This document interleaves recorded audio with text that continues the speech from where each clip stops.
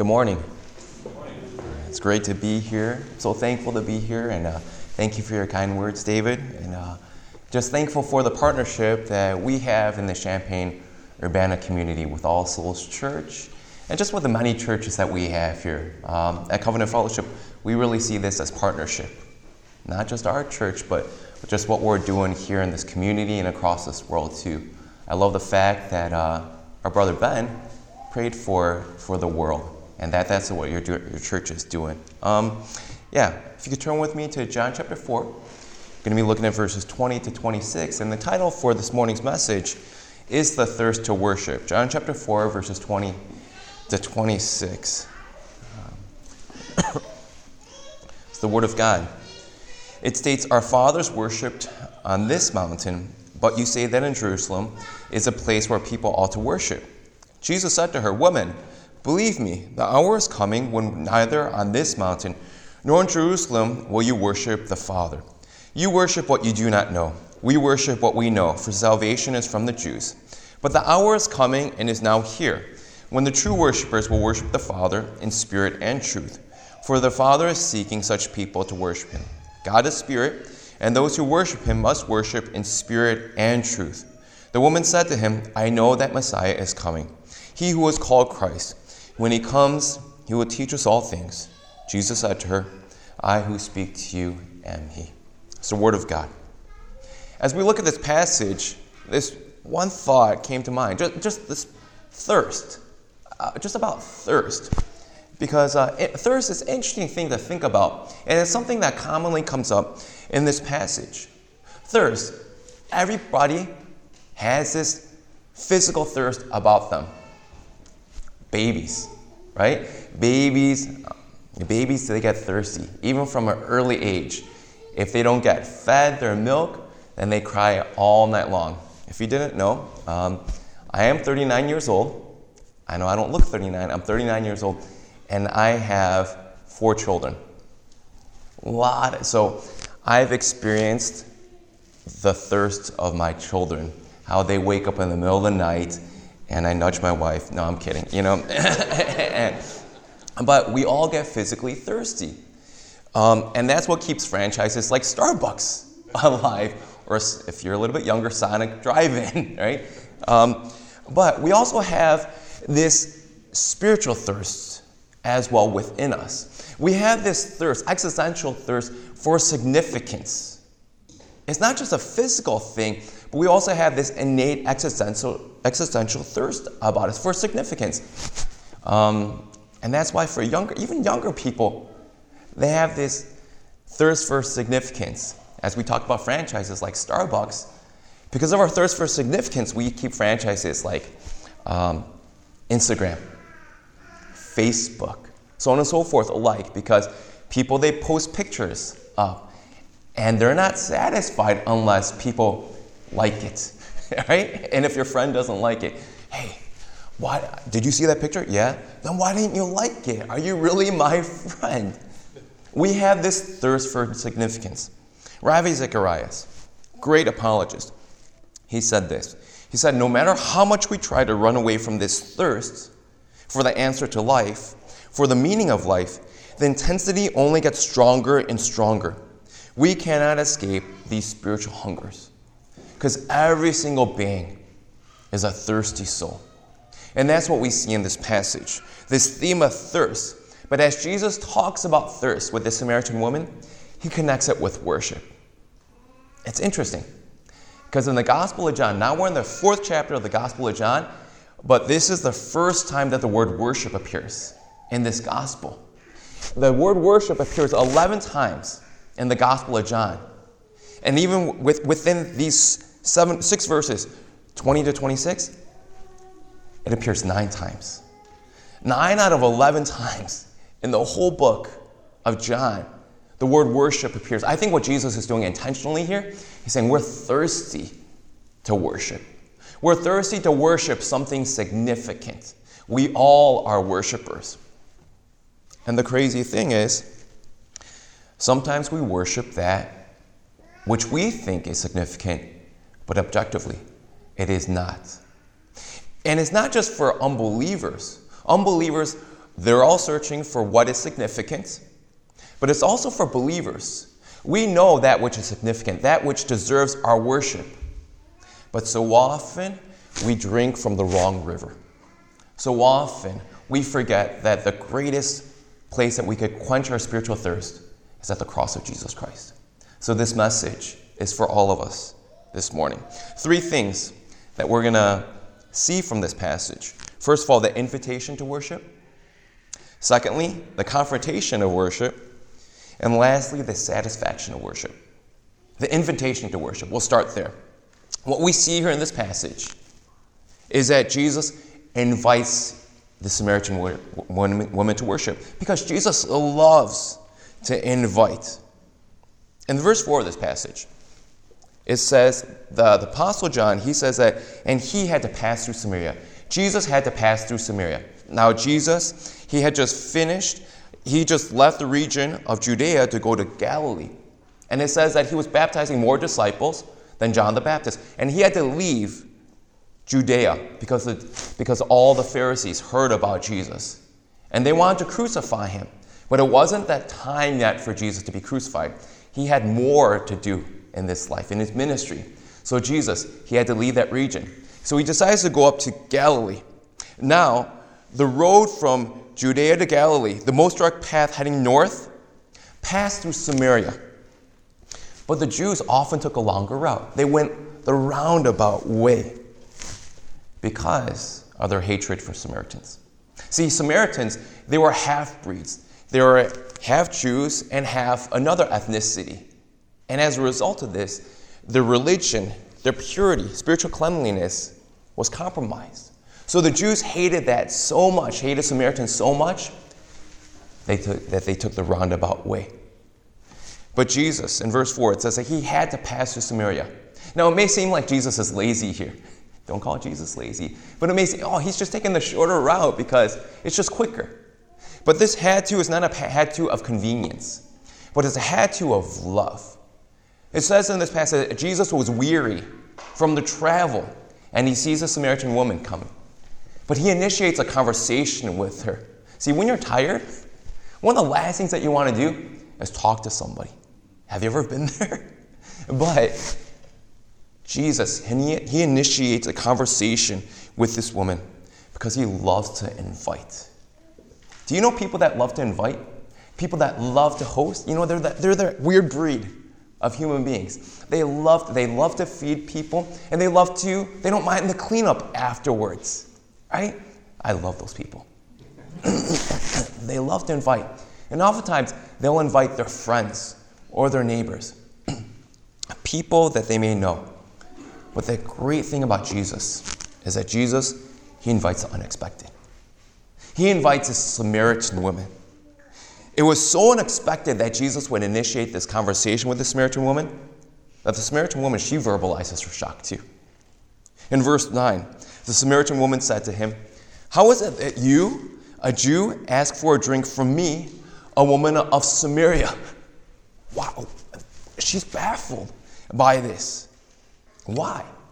Because as stated earlier, Jews despise Samaritans. They try to stay clear of Samaritans. She knew that Jesus was a Jewish man and that she was a Samaritan woman who was unholy. But Jesus still interacted with her. And on top of this, Jesus is talking to a woman. In that context, in that society, men would rarely talk to a woman in public because women were not valued as highly as men. But Jesus, he's not like most men. And on top of that all, this woman came at the 6th hour, which made it noon, the hottest part of the day. I love the fact that you guys are worshiping a little bit earlier, right? You guys are very wise and smart. But this woman, she came to this well at the hottest part of the time of the day because she didn't want to interact with anybody else. She knew that most women, they would come in groups to this well, either earlier in the day or later in the day, partly to get the water and partly to socialize. But she didn't want to see anybody because she knew that she had her sins and she knew that she'd be rejected by these people. But Jesus, he's not like most people. Even though Jews would reject her, even though men would reject her, even though even Samaritan women would reject her. Jesus, he invites her to worship because Jesus just loves to invite people, even the unexpected. See, in this passage, we see that Jesus, he broke ethnic norms, cultural norms, gender norms, and even moral norms as he spoke to this woman, because he loves to invite anybody that is willing to worship him. And that's helpful for us, because sometimes we may feel too sinful to come to him. We may feel like other people, they may reject us. But I think what this passage is saying is always come to the cross of Jesus Christ. That's what this communion is telling us. Always come to the cross of Jesus Christ, because he will never reject you. Keep on coming to him. No matter how you feel, no matter what other people say, he invites you to worship him. But as he invites us to worship him, there's a confrontation of worship. There is. That's what we see in this passage, the confrontation of worship, that Jesus confronts what we worship. So as Jesus talks to the Samaritan woman, he starts talking about water, a thirst. And I don't think that's a mistake. He says in verse 13, as he speaks to this woman, everyone who drinks of this water will be thirsty again. Because thirst comes from a desire. The reason why the baby wakes up at 3 o'clock in the morning is because they have that desire, a physical desire to, for that milk. But also, sometimes they actually get fed and they're not completely satisfied. Part of the reason, maybe it's because of their selfishness too. Wow. I went with my kids to St. Louis this past weekend, and my kids, they always fight. All the time. The kids here are so beautiful. You guys are so well behaved. You guys are like angels. I love my kids too. They're like angels, but sometimes they're not. Because we all have desires in our hearts too. Jesus, he's connecting thirst to desire. And this woman, she was thirsty not only physically, but she also had a relational thirst too. In this passage, the reason why she doesn't want to go earlier in the day or later in the day is because she wanted to avoid social confrontation. That's why. She wanted that social relief. But at the same time, she wanted relational acceptance. Jesus, it seems like he goes on a tangent here in verse 16. After he talks about water, he says to her, "Go, call your husband and come here." See, do you know people that go on tangents, they switch subjects like just out of nowhere, and it may seem totally random. Jesus, he switches subjects here, but it's not random, because he knows us completely. And he is confronting her worship. He's confronting her thirst for satisfaction within these husbands. And it starts to get really testy. See, because confrontation, sometimes, they hurt. And it hurt this woman. Because Jesus, she wanted to hide this fact. Because this woman wanted to hide the fact that she was looking for significance within all these husbands. So he says, right, "Go call your husband and come here." And then she answers him in verse 17, "I have no husband." And he comes right back at her. He says, "You're right in saying, I have no husband, for you have had 5 husbands. And the one you now have is not your husband. What you have said is true." Now, we don't know all the circumstances behind why this woman had 5 husbands. Maybe they all legitimately died. Maybe they all died and she got remarried. But maybe that wasn't the case. And in that case, if she got divorced, a lot of people would see her as morally unclean. Jesus gets into a sensitive subject. But what we do know in this case is that at least the person that she's with is not her husband. She's in a significant relationship with this person. Some commentators say that this woman is sleeping with this man. And Jesus, he points out, what you have said is true. Who you are with is not your husband, but you're with him. That's a sore spot. Have you ever felt that before? When you come to worship, and maybe Pastor Luke, he's preaching the word. He's just preaching the word of God.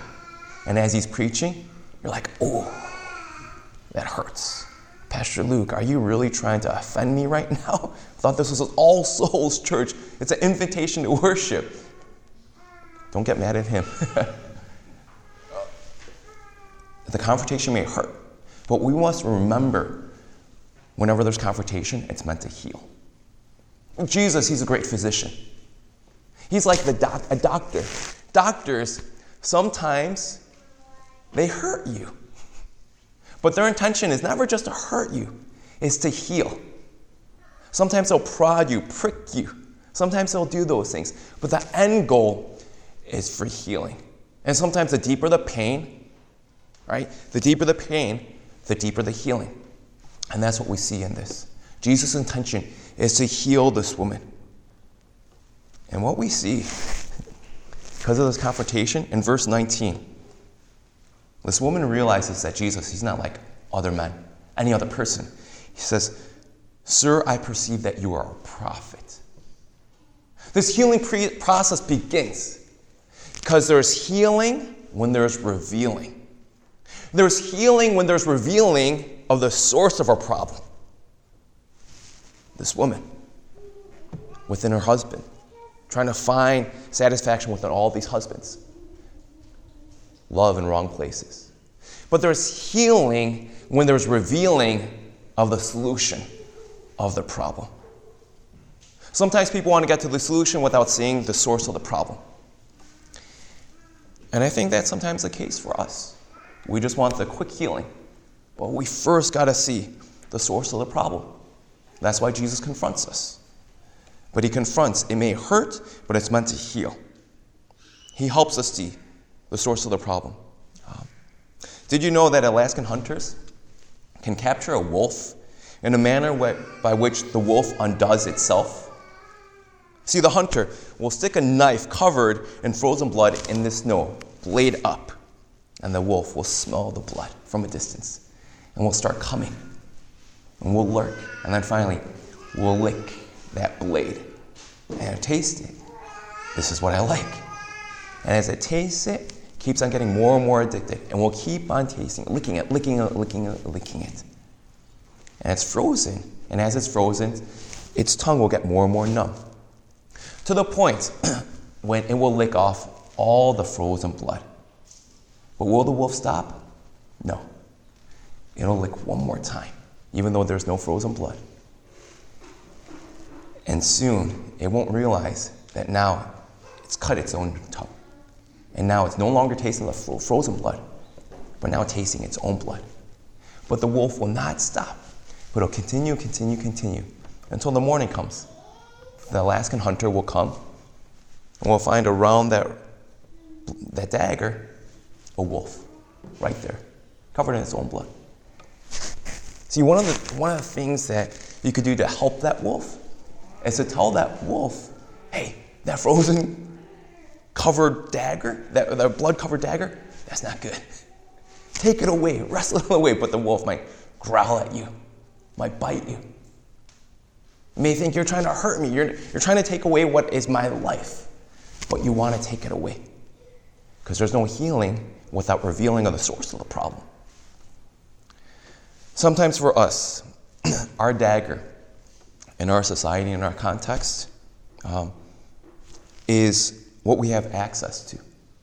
See, in third world countries, sometimes their difficulty in life is what they do not have access to. I've been to many third world countries, and it's heartbreaking. Sometimes they don't have access to food. Sometimes they don't have access to the Word of God. Sometimes they don't have a lot of access to things. But here in America, sometimes our problem, our undoing, is not our underconsumption of what we need, but our overconsumption of what we think we need. And because of that, it hurts us. It leads to addiction. It leads to satisfaction in the wrong place. And that's a scheme of the devil. The devil just wants to, he knows that he's not going to win in the end. He knows that Jesus has won the ultimate victory.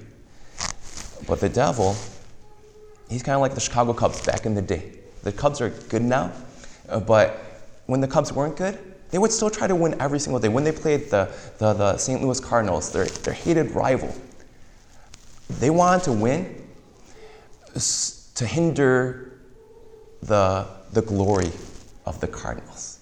And they would do anything possible to do that. Satan knows that he's going to lose.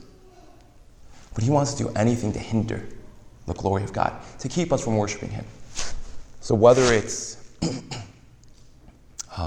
distracting people from going to church, worshiping God, whether it's through drugs, whether it's through false religions, or whether it's through not going to church because you're distracted by going to a baseball game. Satan's happy. Now, we're not saying that baseball games are evil. But what we're saying is, in order for there to be healing, there has to be confrontation to see the source of the problem. And as Jesus shows this woman the source of the problem, he shows the solution to the problem, the satisfaction of worship. That Jesus, he is the one that satisfies. As this woman and Jesus converse, they start talking about location first. This woman, she says that worship, we worship here on this mountain. You Jews worship here. But Jesus is saying worship's not about location. He's saying about worship, it's about a person. And that it's satisfied through a person. And in verse 25, the woman says, I know that Messiah is coming. He was called the Christ. When he comes, he will tell us all things. And Jesus said to her, I who speak to you am he. And I love that.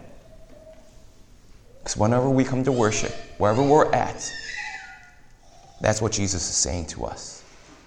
I who speak to you am he. He is the ultimate satisfaction of worship. That as this woman was running around from husband to husband to husband, what she was longing for is this satisfaction in Jesus. And how does Jesus satisfy? Jesus satisfies the wrath that we deserve.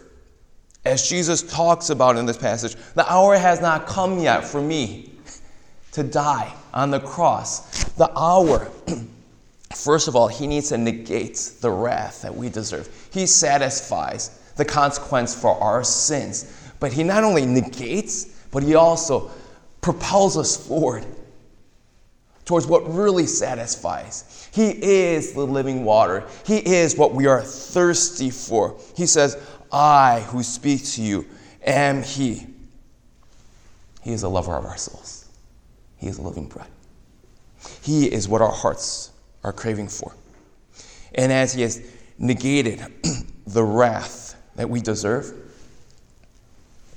he's telling us to keep on living for him.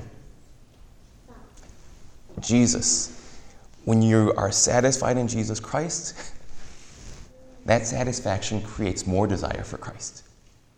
That's a beautiful thing about knowing Jesus Christ.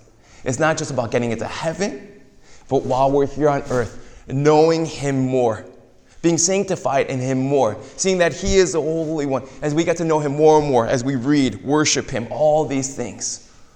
He is the one that we're longing for. And it creates a deeper, longer thirst for him. How do we get our desires satisfied in him? Well, it's hard because we still have that rival desire of sin in our hearts. That we have the Spirit within us longing for Christ, but we have a desire for sin in our hearts still. Rival desires. What do we have to do? Keep on feeding the Spirit of Christ within you. I think Jesus helps us. He helps us by teaching us how to do it. Verse 24, he says, God is spirit, and those who worship him must worship in spirit and truth. Must worship in spirit and truth. That you need to get the truth of God's word. But it's not just a cognitive exercise, the spirit too. Because every theologian may not be a Christian. You worship the God, you get to God's word, but through his Spirit, meaning this, you have the Spirit's nature implanted within you, and you worship him. As you sing songs, as you pray to him, you worship him. You keep on going through that. And how do we do this? Well, he says must worship. I think it's through discipline. Discipline of keep on coming out to the Word of God. Keep on coming to worship. Discipline, and then eventually leads to delight. That's the key to every single athlete that is a great athlete. Sorry to say, if you're not a LeBron James follower, lover, I really am not. But one thing that I do know about him is that, man, he's a great athlete. Because he has great discipline. And he is able to know what to do. He is a genius in terms of knowing how to play the game of basketball. He has discipline. But it's because he's going for that delight. I think the same thing for us in our relationship with Christ. We must worship him in spirit and truth. Discipline, getting to the Word of God, prayer, this discipline. But why? Because we get that taste of delight every single day. We may not feel like it, but we do receive it. And sometimes that's what I go through. I'll tell you honestly, I hope I could be honest, but I don't always love to pray. I don't always love to read the Bible. But I love the fact that Christ still invites me. But as I still go through that discipline of praying, even though I may not like to do it initially, as I pray, I do get to that place of delight eventually. And sometimes, honestly, I do not get during that time to that place of delight. But what I know, the truth, is that discipline, as I focus on Christ, as I love Christ, it is going to lead to more of Christ in eternity. To become worshipers in spirit and in truth. Because we will sometimes drink from any river, but Christ is asking us to drink from the river of Jesus Christ. And that's what we do as we take communion here today. We are remembering him. We have that discipline of remembrance so that we could delight more and more in him. I want to close with this one story. I think really encapsulates a beautiful relationship. This one person shared about the special relationship that she remembered about her grandparents. And she writes this: "My grandparents were married for over a half century. And they played their own special game from the time that they had met each other. And the goal of their game was to write the word Schmiley in a surprise place for the other to find. So they took turns leaving Schmiley around the house. And as soon as one of them discovered it, it was their turn to hide it once more. They dragged Schmiley with their fingers through the sugar and flour containers to wait whoever was preparing the next meal. They smeared it in the dew on the window, overlooking the patty. Schmiley was written in the steam left on the mirror after a hot shower, where it would reappear bath after bath. And at one point, my grandmother even unrolled an entire roll of toilet paper to leave Schmiley on the very last sheet. There was no place, no end to the places where Schmiley would pop up. And this woman, she confesses, it took me a long time before I was able to fully appreciate my grandparents' game, because skepticism had kept me from believing in true love, one that's pure and enduring. However, I never doubted my grandparents' love for each other. They had it down pat. But life took a dark turn. Her grandmother had breast cancer. And eventually, it took away her life. One day, what we all dreaded finally happened. Grandma was gone. Schmiley. It was scrawled in yellow on the pink ribbons on my grandmother's funeral bouquet. As the crowd thinned, and as the last mourners turned to leave, my aunts, uncles, other family members came forward and gathered around Grandma one last time. Grandpa stepped up, and he began to sing to her. And as he sang to her, that word Schmiley came to my mind. Schmiley, see how much I love you. And The reason why I share this story is because that's what Christ is doing with us every single day. And that's what he does with us as we take communion. That's what he does with us. When sometimes we drink from the wrong river, he still says, see how much I love you. And he's instilling within us now the beautiful capacity to say, Jesus, see how much I love you. He loves us. He's the lover of our souls. Let's pray.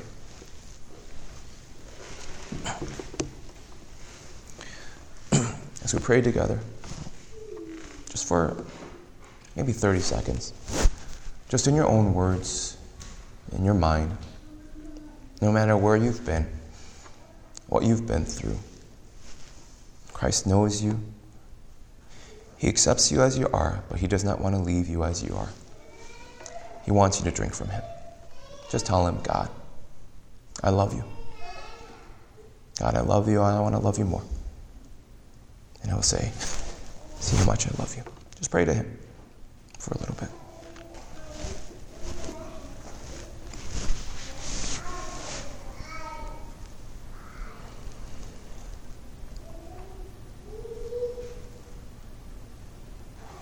Lord, we thank you for your deep love for us.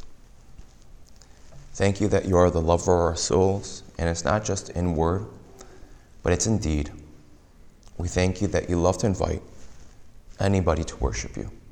We thank you that you do confront our worship, because sometimes we're prone to worship the wrong things, to be satisfied at the wrong well.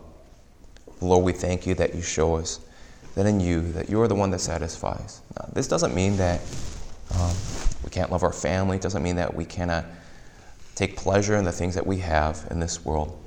But the script is flipped. Rather than seeking ultimate satisfaction in these things, now, with our family, we love them. Because we want to show the love of Christ to them. Because we see your love through those relationships. As we have our goods, as we have these things in this world, material goods, we don't want to try to find ultimate satisfaction in them, but we want to use these things to love you and to love this world. So thank you for how much you love us. We want to love you more. Be glorified. Pray in Jesus' name. Amen.